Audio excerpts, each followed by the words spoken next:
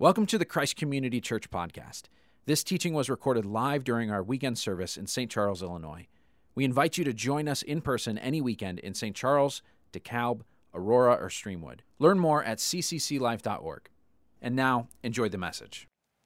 When I was in high school, I, like many of my friends, was super into cars. And so I had scraped up a bunch of money to buy a little black coupe that was sort of tricked out. And not to brag, but it was a Hyundai, all right? And I would drive this around, have fun, whatever. And then I came to Jesus and kind of realized the vanity of all of that and decided to go study Bible halfway across the country in Chicago. And so I left Oregon State to go to Chicago.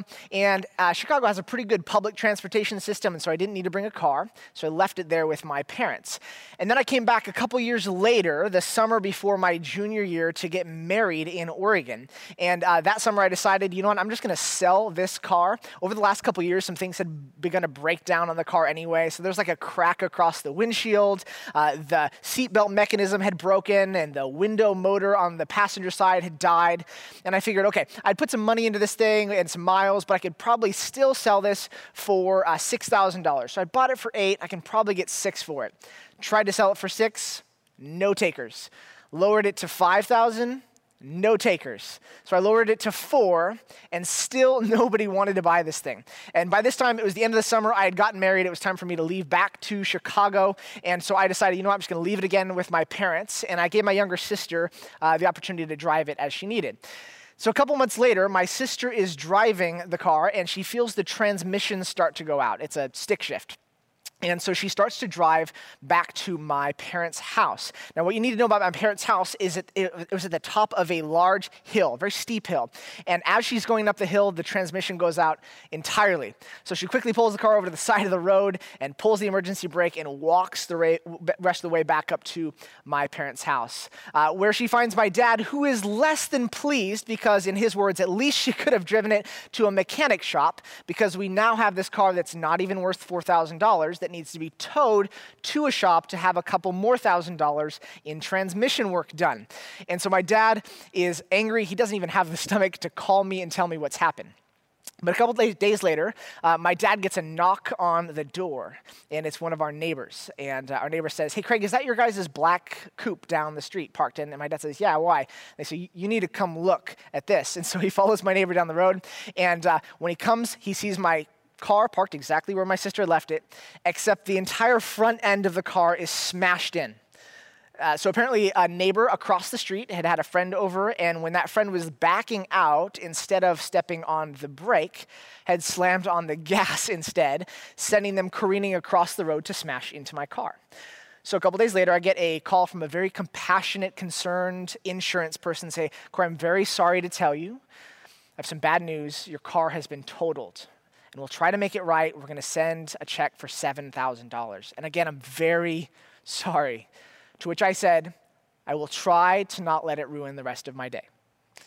So here was this car that was broken down, worthless on the side of the road, and the number of things that had to come into play to make a way for this to be resolved well were just impossible. There was just no way. And yet, apparently there was a way. We are 3 weeks into a summer series called The Big God Story. It's going to take us through the rest of the summer, and we're tracing the storyline of the Bible. And today we're going to plunk down in a passage that hammers home the point that even when it looks like there is no way, that God can make a way. Last week we talked about first week we talked about God's good creation, how God created this beautiful world full of harmony and peace. It was God's shalom. And then in week 2, we talked about how this shalom got disrupted when sin entered the world and introduced brokenness sort of on every level. But even though God's good creation had been marred by sin and rebellion, his choice was not to walk away and abandon it, but to lean in, to redeem and rescue. And to do that, he chose his rescue team, which happened to be an old couple, Abraham and Sarah. And God then said, through your family, I'm going to bless the entire world. Your family is going to become so numerous that it'll be like the sand on the shores and the stars in the sky. And so we've already seen how God makes a way when there's no way. Abraham and Sarah had a boy despite their old age, a young boy named Isaac. And Isaac had a son named Jacob, and Jacob had a son named Joseph. And Joseph became this powerful person in Egypt, a high political position. And at the end of the book of Genesis, Joseph is gathered with his brothers, and he says these words to them. He says, "I am about to die, but God will surely come to your aid and take you up out of this land, Egypt, to the land he promised on oath to Abraham, Isaac, and Jacob." So at the end of Genesis, we can see, okay, God's promise is starting to come together. Joseph is powerful. He's got sway in Egypt, and surely he's going to parlay his power to get his people into this promised land, and the promise is going to become true. But a few verses into Exodus, we see things take a very bad turn. Between the end of Genesis and the beginning of Exodus are 400 years where God is apparently silent. And even though Joseph's descendants are numerous, they've multiplied in the land of Egypt, they still don't have a land to call their own. And the large number of Hebrews has started to make Pharaoh nervous. And so he actually says, you know what, I'm going to make them slaves, put them to forced labor. And on top of that, he tries to exert some population control and orders the midwives in Egypt to kill any Hebrew baby that is born. This is what's happening in Exodus. This is the setting. Things are not looking good for the Israelites. It looks like God has given up on his project to redeem Israel, to save the world through it. Israel is now slaves. They're oppressed. They're trampled on and despised. But the reality is God has not given up. He has not walked away. As much as it may look like it, things are not spinning out of control. He's heard the cries of his people, and he's preparing to make a move. And to do it, he grabs this dude named Moses. He appears to Moses in the form of a burning bush. And he says, Moses, you've got a mission. Go to Pharaoh and demand that he let go the Israelites. Let them go. So there's going to be this face-off between these two men. But here's what you need to know about these two men. So Pharaoh was the leader of the most powerful empire in the world at that time. And Moses was born a slave and became a fugitive. Pharaoh was a person who grew up in royalty and privilege. He knew from the start that his future was set. And Moses was born a Hebrew, born during a kill order on baby boys. And the only reason that he was alive is because two of Pharaoh's midwives used their opportunity, instead of to run Pharaoh's abortion program, to save the Hebrew baby boys they were tasked to kill and to lie to Pharaoh about it.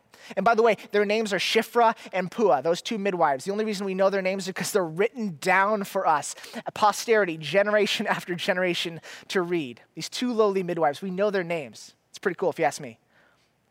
Pharaoh is untouchable. He actually thinks he is a god. He's built up this society around him, exploiting humans to serve his needs.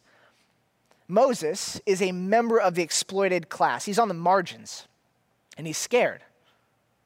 And so when God comes to Moses and said, hey, here's the plan, Moses' response is, yeah, thanks, but no thanks. Yeah, I am not adequate. I am not your guy. The deck is stacked against me. There's just no way. And God's response is, hey, it's not about you. It's not about your power. You think there's no way, but watch me as I make a way. So Moses and his brother Aaron, who is his right-hand man, go approach Pharaoh, and they ask that Pharaoh just set his people free into the wilderness for a worship gathering. And Pharaoh just treats this like a bad joke. He says, who is the Lord that I should obey him and let Israel go? I don't know the Lord, and I will not let Israel go.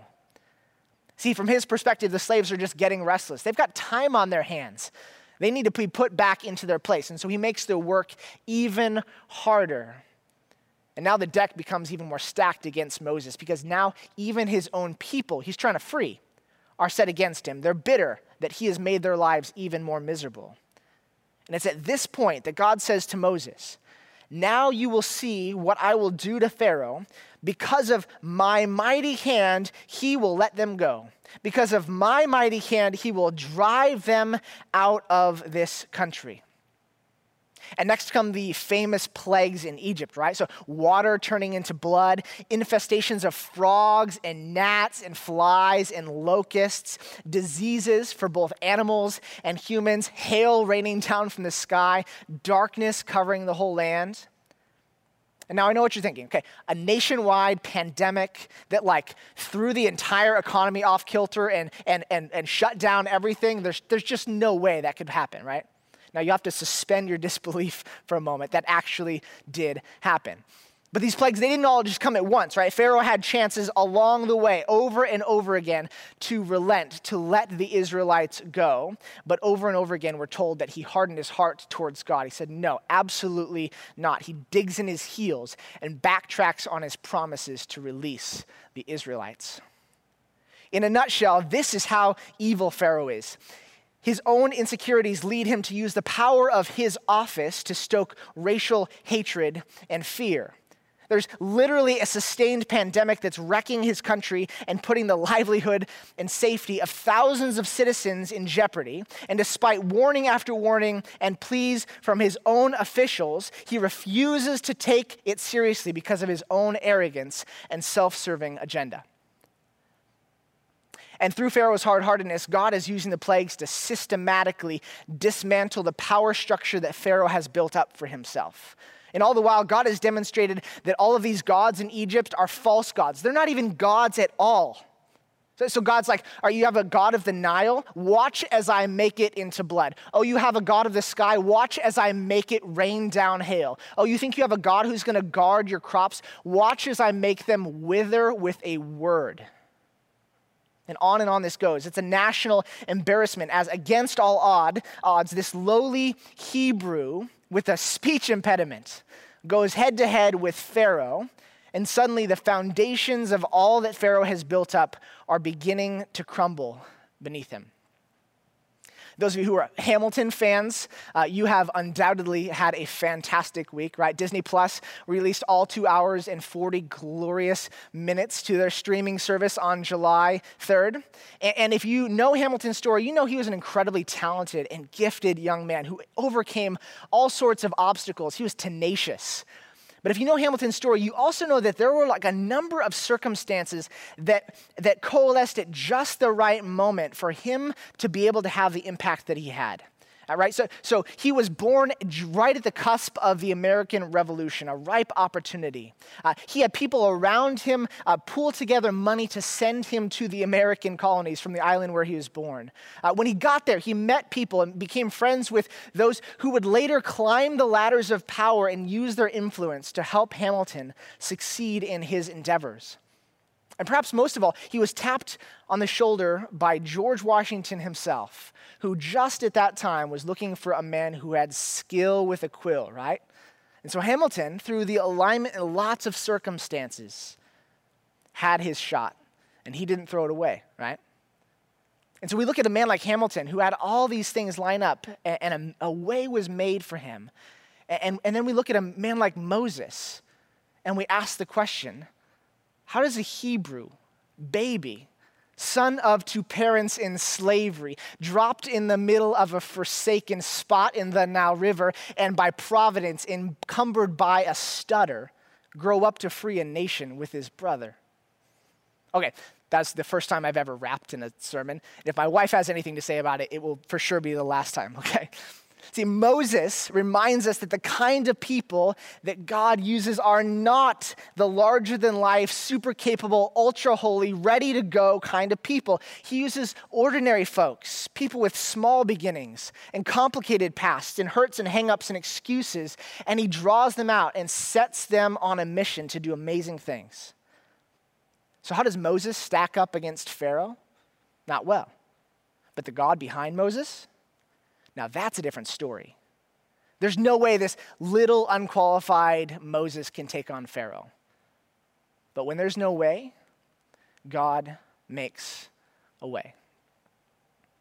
By the end of the 9th plague, Pharaoh's officials are pleading with him to let the Israelites go, but he won't. So God warns Pharaoh through Moses that there is a 10th plague coming. And this plague is going to be different. It's going to be more severe. And before it happens, God instructs Moses to tell the Israelites that they will need to do something very specific before the plague comes. All right, so picking it up in Exodus chapter 12, verse 21.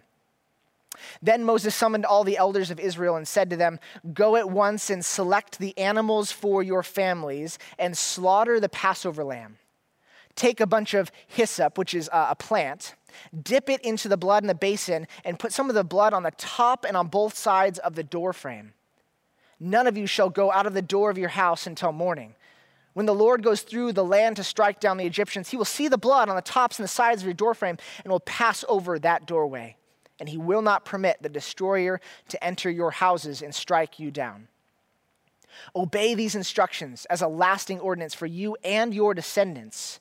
When you enter the land that the Lord will give you as he promised, observe this ceremony. And when your children ask you, what does this ceremony mean to you?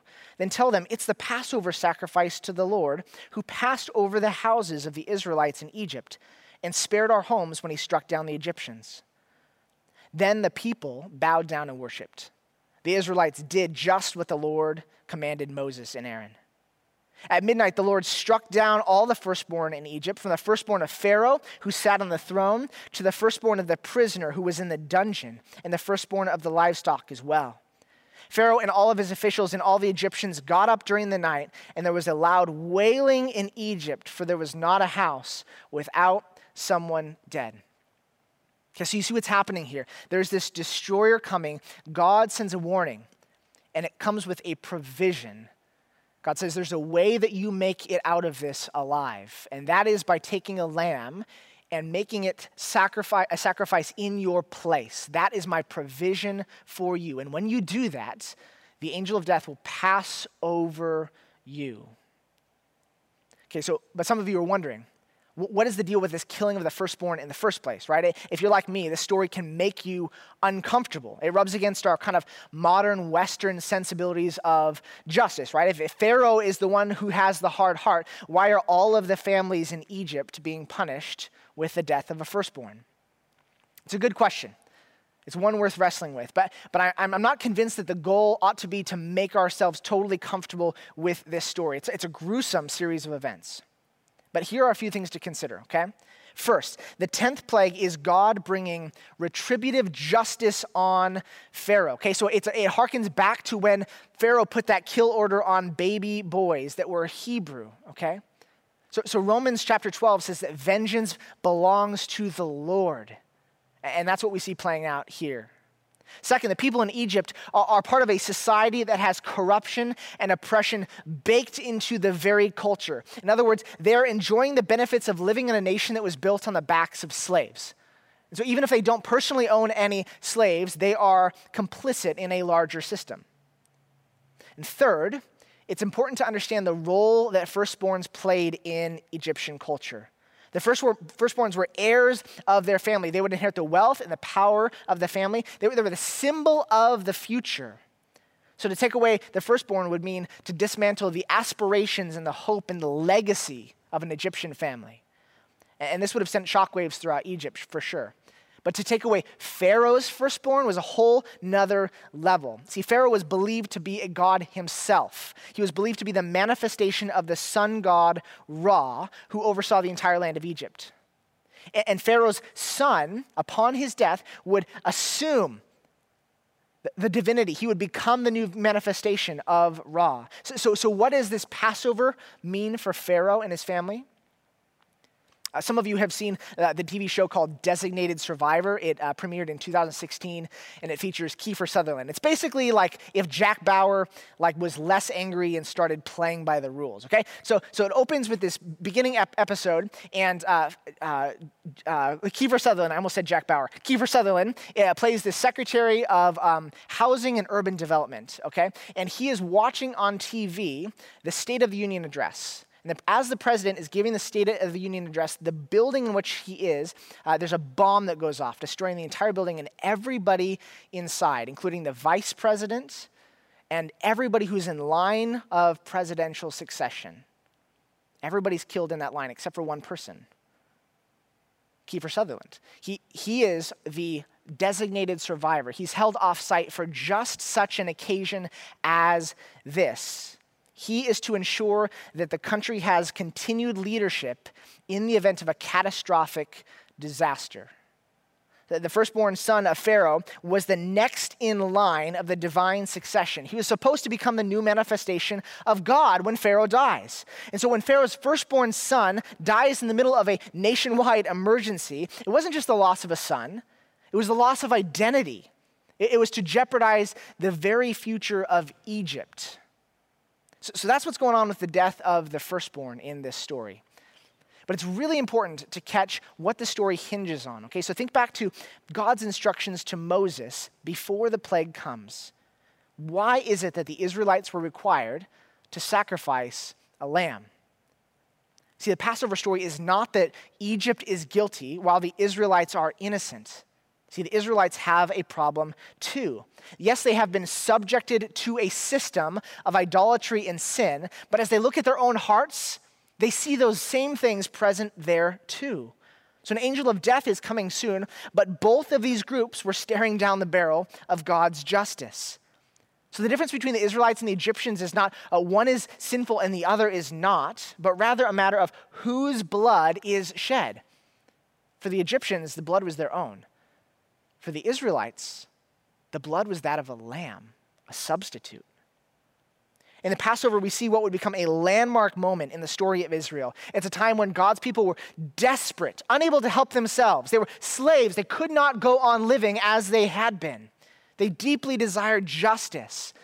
But the problem is that God's justice, it's not partial. If the angel of destruction was going to come and destroy sinners, it was going to land on every house, including theirs. So on the one hand, no justice meant continuing the status quo, slavery. But on the other hand, justice meant that death would come to all houses. So you see the problem. So what happens? Well, where there's no way, God makes a way. God intervened and provided a solution that wasn't there before, a way out. This way out meant that justice would land and blood, yes, would be shed, but the blood would be the blood of another. It would be a sacrifice on their behalf that would mean that they would go free. And it was a sacrifice that was an arrow pointing forward to a much greater sacrifice later in the big God story. See, you and I, friends, are standing here in 2020, and as we look out at the world, we see chaos and division. We have a pandemic, we have racial unrest, and it's an election year. This is a perfect recipe for conflict and fracture. And our natural response towards those who we think are in the wrong is to demand justice for them. But the reality is, as we look inside our own hearts, we see that we too are divided and full of sin. And so if justice were to come in the same way that it would be bad news for whoever we have labeled as them, it would be bad news for us too.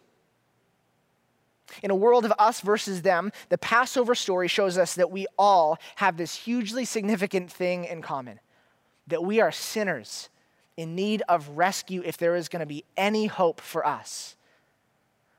So imagine, friends, if we looked out at those who were different from us, different in skin color, in convictions, in politics, in wealth, in class. Imagine instead of distancing and demonizing, we highlighted just how much the same we are, fellow sinners in need of rescue. Imagine the humility and the compassion that would produce. And imagine the transformation around us that would follow. In a world where the Israelites were victimized and hurting, they were literally painting their doors with blood as an act of saying, I am a sinner in need of grace. And friends, our world is hurting. We need less partisan division and more painted doors. We need less whitewashed tombs and more painted doors. We need less finger pointing and more painted doors. What if in the midst of a broken and chaotic world where there's apparently no way for justice and peace to coexist, what if God is making a way? Church, what if the way that God is making forward is us? What if we are the way that God is showing to the world? So this is what happens next. In the middle of the night, after the Passover has happened, Pharaoh says to Moses and Aaron, "Up, leave my people, you and the Israelites. Go, worship the Lord as you've requested. Take your flocks and herds as you've said, and go." And then he says this, "and also bless me." So Pharaoh's finally ready for them to get out of Dodge. He finally sees that behind Moses is this really powerful God. And he says, "Get out." But then he makes this really awkward request. He says, also, will you bless me? And then there's just no response from Moses in the text, which I sort of think speaks for itself. Now, something really important to note, as the Israelites are leaving, the direction they were headed is towards the promised land. If you remember, that is Canaan, which was northeast of where they were in Egypt. So the shortest way to go to get there would be to travel along the Mediterranean coastline. But instead of going that way, God sends them in a very different direction. And the reason why is explicitly given. God says this. He says, if they face war, they might change their minds and return to Egypt. So God led the people around by the desert road towards the Red Sea. So the shorter route, northeast, would have taken the Israelites directly through the territory of the Philistines, which were like a really powerful military presence at the time. And even though God was with them, and he easily could have swatted the Philistines aside, God knew that the Israelites were not at a place, even after everything they've been through, they were still not at a place where they would trust him no matter what. So it's sort of like if you get in your car to go on sort of a road trip and you forget your iPass. So you pull out your GPS and you check that little box that says avoid tolls. And you're like, okay, I got to go a little bit longer way because I forgot my iPass. It's like that, except for the Israelites, they forgot their faith. And so they have to check a box that says avoid Philistines. But instead of like 20 miles, it's like 400 miles in the wrong direction. Like you forget your faith, the long way it is. And so that's what happened. And they set out on their journey. And by the way, God is leading them with his presence with them in the form of a pillar of cloud and fire, giant pillar. And you'd think at this point, they've left Egypt, that the story would be over, but it's not. Even though the Israelites are now out of Egypt and on the road, God is not through with Pharaoh yet. And so he tells Moses to command the Israelites to do something very strange. He tells them to turn around, to retrace their steps, backtrack, and camp at a very strange place so that Pharaoh would look at them and think they were lost and confused and come after them again. And God's plan works. Pharaoh receives word that Israel appears to be lost and trapped, and he changes his mind, and he gathers up like hundreds of chariots to go find the Israelites and take them back by force. And he charges out to the Israelites. He's got them trapped against the shoreline of the Red Sea. He's got them outgunned and outmanned, outnumbered, but not outplanned. When any hope of success seemed fleeting, Moses stands before the Israelites and says this: "Do not be afraid. Stand firm, and you will see the deliverance the Lord will bring you today. The Egyptians you see today, you will never see again. The Lord will fight for you. You need only to be still." This is like the pinnacle verse of the Exodus narrative. It's one of the clearest, most gospel-centered, grace-drenched passages in the entire Old Testament. The Israelites are weak and they are trapped. They have no chariots. They have no courage. They have nowhere to run. And God shows up with this command. He says, hey, sit still, stop being afraid, and watch this. God wants to make it perfectly clear that what's about to happen is not a group effort. Okay? It's a rescue. So what does he do? God tells Moses to stretch out his hand with the staff in it towards the sea, and then the unthinkable happens. The sea parts down the middle, leaving a stretch of dry ground for the Israelites to walk on. And so the Israelite caravan's like, all right, so they start making their way through the sea, again, accompanied by the pillar of God's presence. But Pharaoh's army pursues right after them. But about halfway through, they realize they've made a terrible mistake, that this God of Israel is powerful even outside of Egypt, and he is winning. And so they hightail it, try to turn around and retreat, but before they can, God crashes the walls of water back down on them, defeating them entirely. And then chapter 14 closes with these words: "That day the Lord saved Israel from the hands of the Egyptians, and Israel saw the Egyptians laying dead on the shore. And when the Israelites saw the mighty hand of the Lord displayed against the Egyptians, the people feared the Lord and put their trust in him and in Moses, his servant. So the first part of Exodus ends with Israel not just being set free, but God enticing the Egyptians out into the middle of the desert to show the Egyptians that for God there is no such thing as an away game. It is all his turf. Behind them is a powerful enemy, and in front of them is this impossible task. They are incapable of crossing the sea on their own. There's no way of escape. And then God steps in and says, sit back, watch this. Watch me make a way when there is no way. Exodus literally means a way out, and a way out God did make. He makes a dry walking path through the sea. And by the way, this is not some low tide moment that the Israelites timed right. This is not a wind that kind of blew and dried up the water. This is walls of water on either side. This is God making a way when there was no way. But from the perspective of the Israelites, the journey had some confusing twists and turns, right? And this matters for us today because listen, if you, friend, feel like you're just kind of wandering around in life, like you're not making progress in the way that you want to, that your obedience to God means that you feel turned around, like you're backtracking and retracing your steps, like you are in the wilderness. Just know this, even when it feels like you are backtracking, God's plan is still advancing. God's plan in and through your life, there's more to it than meets the eye. And when your obedience leads you to a place where you feel like you're stuck between an obstacle and an enemy and there's no way out, trust in the God who makes a way out, even when it looks like there's no way.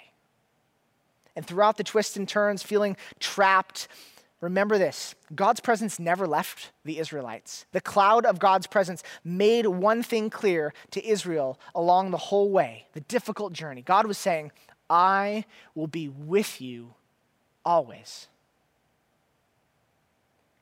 At the beginning of Exodus, shalom is broken. God's people don't know who they are. God's presence feels distant. They're not in their own place. They don't have a purpose. This is not the way things should be.